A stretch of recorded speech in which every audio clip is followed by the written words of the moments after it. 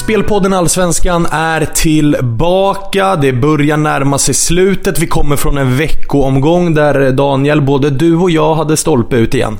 Ja, det stämmer. Jag var faktiskt heligt förbannad igår. Jag hade ju bara ett speltips. Det var på AIK. Vi hade ju nosat upp att det såg väldigt, väldigt dåligt ut i Sundsvall. Det var ju faktiskt 5 spelare som var starters som saknades. Ett par av de riktiga nyckelspelare. Själv satt jag här hela förmiddagen och ringde runt till lite kontakter uppe i Sundsvallstrakten. Fick konfirmerat att Danielsson, kaptenen, saknades. Fick konfirmerat att William Eskelinen skulle göra debut som startmålvakt i Allsvenskan. Fick också in på skärmen att Obasi var med i truppen i AIK och det kändes ju väldigt bra. Och, alltså som spelare har man ju lärt sig att även om ett case kan se väldigt bra ut så är det inte alltid att det går in såklart. Men att få se AIK åka upp och spela så håglöst, helt utan engagemang, helt utan passningstempo, helt utan löpningar, det gjorde man ju faktiskt heligt förbannad. Hade de spelat bra, haft 3 bollar i stolpen och förlorat, då hade jag inte sagt så mycket. Då hade jag känt att det var ett bra spel. Men som den matchen artade sig så kände man ju redan efter 5-10 minuter att AIK är inte på plats. AIK är inte där. De vill inte vinna den här matchen. Det var en ruggigt dålig prestation och jag var faktiskt heligt förbannad. Ja, och då kan du tänka dig hur jag kände som dels ryggade ditt spel och som dels då är AIK-are. För att man uppträdde ju faktiskt som att man inte hade någonting att spela för, när man ju de facto har väldigt mycket att spela för. Och med tanke på att man kommer från kanske säsongens 2 bästa insatser, borta mot Hammarby, hemma mot Halmstad, där man äntligen då släppte på lite offensiva tyglar, spelade anfallsfotboll och varje passning egentligen var framåt i högt tempo med mycket målchanser, vilja, engagemang. Det var som att det var 5 steg tillbaka igen. Ja, första halvlek skänker de ju bort totalt. Skapar ingenting där och har ju inget konstruktivt spel. Sen höjer de sig något i andra halvlek. Skam vore väl annars. Men det är väl egentligen bara den där chansen som Stefanelli aldrig avslutar, om du kommer ihåg den. Ja, verkligen. Av någon konstig anledning skulle han då dutta med bollen då. En striker som är 7-8 meter ifrån målvakten ska ju bara klippa till där och troligtvis göra mål. Det var väl egentligen den enda riktigt stora, klara chansen som aldrig blev en chans i och med att han aldrig avslutade. Nej, och väldigt förvånansvärt just det här med avsluten. Det du säger, William Eskelinen gör debut i målet. AIK väljer att knappt testa honom. Nej, helt rätt. Dåliga hörnor och sådana saker såg vi också under matchen. Det hade ju varit ett ypperligt tillfälle att hota en orutinerad målvakt. Så att, vi drar ett streck över det. Det var en tråkig upplevelse. Ja, vi drar också ett streck över mitt spel på Örebro som med facit i hand var ett relativt dåligt spel med tanke på att AFC var det bättre laget. Förvånansvärt nog så visade AFC moral, trots då att jag och många med mig anser att det där tåget har lämnat perrongen och AFC, vi tror väl alla att AFC kommer spela Superettan nästa år. Örebro har ändå ledningen till 82 minuten, 2-1, det blir till slut 2-3, man faller som ett korthus. Och båda våra spel går förlorade, Daniel. Men vi gör som vi brukar, vi grottar ner oss, vi tar nya tag och vi landar ju i ett par nya speltips. Och jag vill börja redan på lördagen i matchen mellan Halmstad och IFK Norrköping, den enda matchen vi har på lördag. Här tror jag att bortalaget kommer vinna matchen. Jag tror det för att Halmstad ser fortsatt tungt ut. Visst, man kryssar mot Kalmar senast på hemmaplan, men man får också en utvisning på Kalmar-spelare, Emin Nouri, tidigt i matchen. Man får spela med en man mer länge. Nu har man Mathisen, viktig ordinarie spelare, avstängd. Man har fortsatt Oremo out. Man har ett lag som inte är tillräckligt bra, och nu är man också jumbo i Allsvenskan. Samtidigt då som Norrköping kommer från en väldigt bra prestation hemma mot Häcken. Man vinner med klara 4-1. Den här formationsändringen då som man har gjort i Norrköping, Jens Gustafsson med 3-4-3. Kalle Holmberg verkar trivas väldigt bra som ensam 9 i det där laget och siktar ju på skytteligan nu, och man siktar också på Europa där man fortsatt har chans. Så att när man får den dubbla pengen på Norrköping här så tycker jag att det är värt en peng. Ja, och verkligen berömma Jens Gustafsson där. De har ju tappat halva laget i stort sett, men ser ju väldigt bra ut trots det. Norrköping måste vara ett bra tränarjobb bakom. Det tror jag verkligen. Sen har vi då veckans match. Och för Djurgården då, årets match, är det äntligen dags. Det är det sista Stockholmsderbyt för året. Djurgården mot Hammarby, söndag 15.00. Och här har vi mycket att prata om. Ja, det har vi. Vi kan väl börja i hemmalaget Djurgården som tappade poäng borta mot Elfsborg senast. Har ju sett väldigt bra ut en längre tid, Djurgården. Men som sagt, tappade 2 poäng i den matchen. Och det var ju ett stort avbräck då när Isaksson fick kliva av. Han gjorde det i 51:a matchminuten med en muskelkänning. Vi har ju kollat runt här nu på fredag förmiddag och som det låter på våra källor så är det väl favorit på att Isaksson inte kan stå här. Ja, det stämmer. Det verkar väldigt osäkert kring Isaksson och med tanke på läget han kliver av också så känns det som att det är väldigt osäkert. Det är inte så att han kliver av i förebyggande syfte i en match där man kanske leder med 3-0 och har koll på läget, utan han kliver av med bara en 1-0-ledning borta mot Elfsborg i en väldigt viktig match. Då är det mer än bara försiktighetsåtgärd, utan då är det ju någonting på riktigt. Och när det bara är ett par dagar då till derbyt så känns det väldigt, väldigt osäkert att han startar här. Ja, men det gör ju det. Och anledningen till att vi tar upp det här direkt är ju att kontrasten då mellan allsvenskans bästa målvakt troligtvis, Isaksson, och Tommy Vaiho är ju monumental. Inget ont om Vaiho, men det är ju ingen större målvakt det där. Och som sagt, kontrasten på de här målvakterna blir ju väldigt, väldigt stor. Så att vi kan säga som så att vi kommer bygga vårt speltips här. Vi har ett gemensamt speltips på att Isaksson inte står.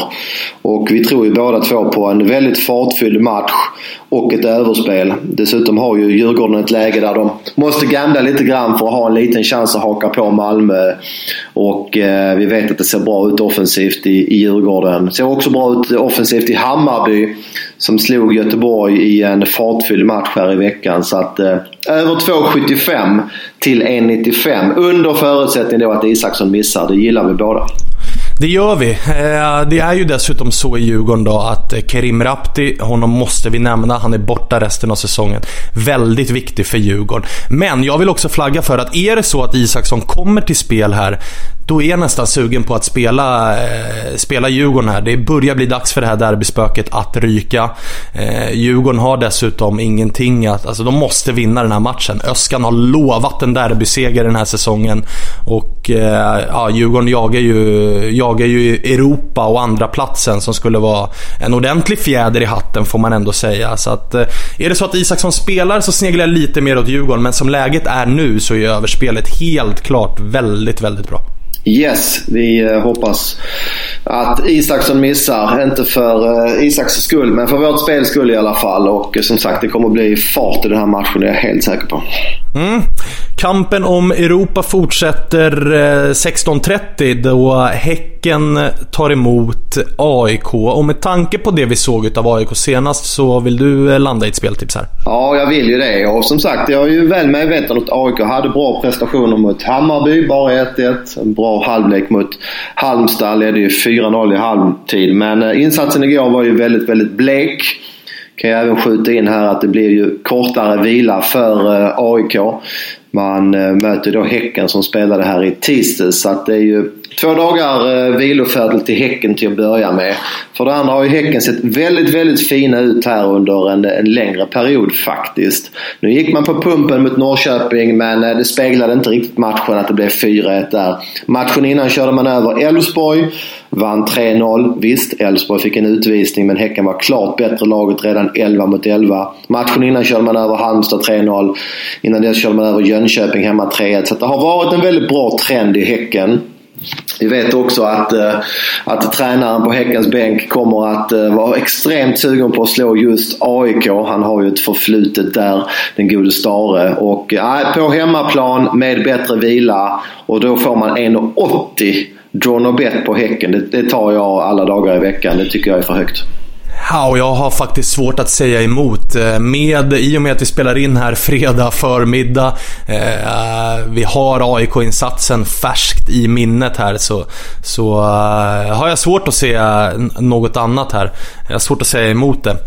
Häcken är bra, och med tanke på också dels längre vila, dels hemmaplan, och också då den här förlusten som gör att Häcken då kanske checkar ut lite ifrån den här matchen när underläget kommer 3-1 och istället då redan där och då börjar tänka på att vi har AIK nästa, vinner vi den, då skjuter vi oss till då skjuter vi bort AIK nästan, vi utökar försprånget och det är ju en 6-poängsmatch det här, så att jag förstår helt och hållet ditt spel. Jag har svårt att säga emot. Ja visst, de har ju väldigt starkt mittfält med Abubakari och Friberg där, och sen har vi Yashin som har hittat formen här i sin nya klubb. Och på tal om spelare som kommer, eller på tal om motivation, Yassin som ju är utlånad från AIK, han kommer ju vara otroligt sugen på att visa AIK vad de har gått miste om. Jajamän, helt rätt. Och även Nasir och Mohammed där har sett fin ut på slutet. Så jag gillar mycket i Häcken just nu, och det känns som att marknaden underskattar Häcken lite grann här. Det är alldeles för hög odds på dem. Vi rör oss mot måndagen istället då, och Daniel, vill du ha en favorit i fara av mig? Ja, gärna. Ja, då ska du få det. Sirius har ju klappat ihop fullständigt. 5 raka förluster. Faller som ett korthus genom allsvenskan. Har ju säkrat kontraktet med råge, och därefter ser det ut som att man har checkat ut fullständigt. Nu står man i 2-20 hemma mot Örebro, som visserligen inte heller har jättemycket att spela för, och som visserligen också har 2 raka prestationer som lämnar en del i övrigt att önska. Men 2-20 på Sirius är absolut ingenting som jag kommer gå in och pilla på.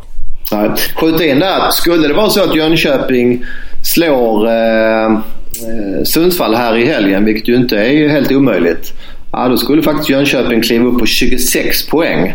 Och Örebro har just nu 30. Så att de behöver nog skrapa ihop några poäng till örebroarna faktiskt för att känna sig helt klara. Precis. Men hur så väl, Sirius-spelet är någonting som jag verkligen vill rekommendera folk att hålla sig borta ifrån. Ja, de har ju fått pyspunka, men som jag skrev på Twitter också, det är ju snarare att Sirius har överlevererat. Det är ju ingen trupp som ska ligga på övre halvan i allsvenskan. Har dessutom sålt sin bästa spelare Sarf och haft problem med skador, så att det är väl snarare att vi ser det riktiga Sirius nu kontra det vi har sett här under första halvan av allsvenskan. De har ju överlevererat deluxe. En annan match som är intressant att prata om på måndag är ju såklart Malmö FF mot Elfsborg.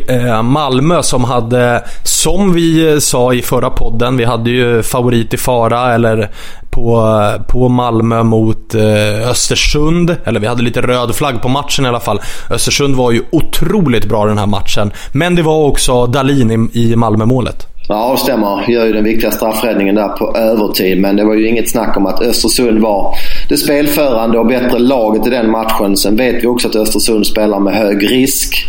Malmö kunde ganska lätt komma till avslut när man väl fick tag på bollen. Men Östersund imponerade verkligen i den matchen. Och vi vet också att Malmö får tillbaka både Rosenberg och Christiansen. Framförallt AC Christiansen då är ju en absolut key player för Malmö.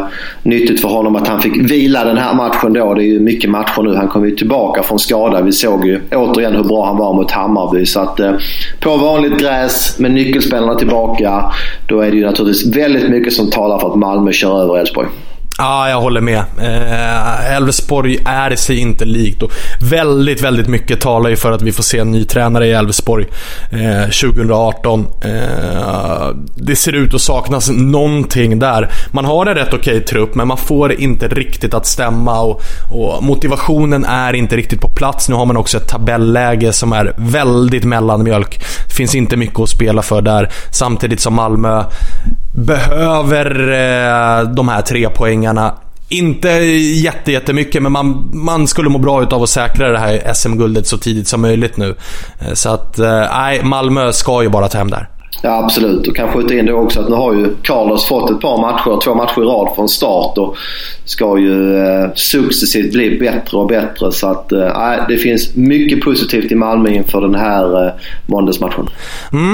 Det var väl allt vi hade för den här gången. Vi landar till slut i 2 speltips. Jag tror att Norrköping vinner borta mot Halmstad till runt dubbla pengen. Och så tillsammans så tror vi på mål i Djurgården-Hammarby. Ja, det gör vi under förutsättning då att Isaksson missar. Och sen rundar jag av och spelar Häcken. Nu ska jag faktiskt skjuta in här. Det blinkar på odds-sidorna nu klockan 11:15 halv 12 här. 1,75 drawn och bet får vi nöja oss med Häcken. Men det gillar jag ändå. Jag tycker att det oddset är fortsatt högt även om det just nu gick ner 5 punkter från de 1,80 vi pratade om här för 10 minuter sedan. Så 3 speltips tar vi med oss.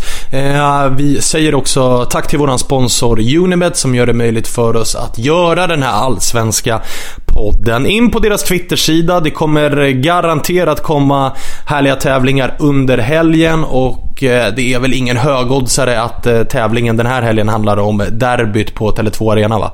Nej, det kändes som en 1-0-1 oddsare ungefär. Vi säger så, Daniel. 3 speltips. Vi önskar er lycka till med dem och så hörs vi igen nästa vecka.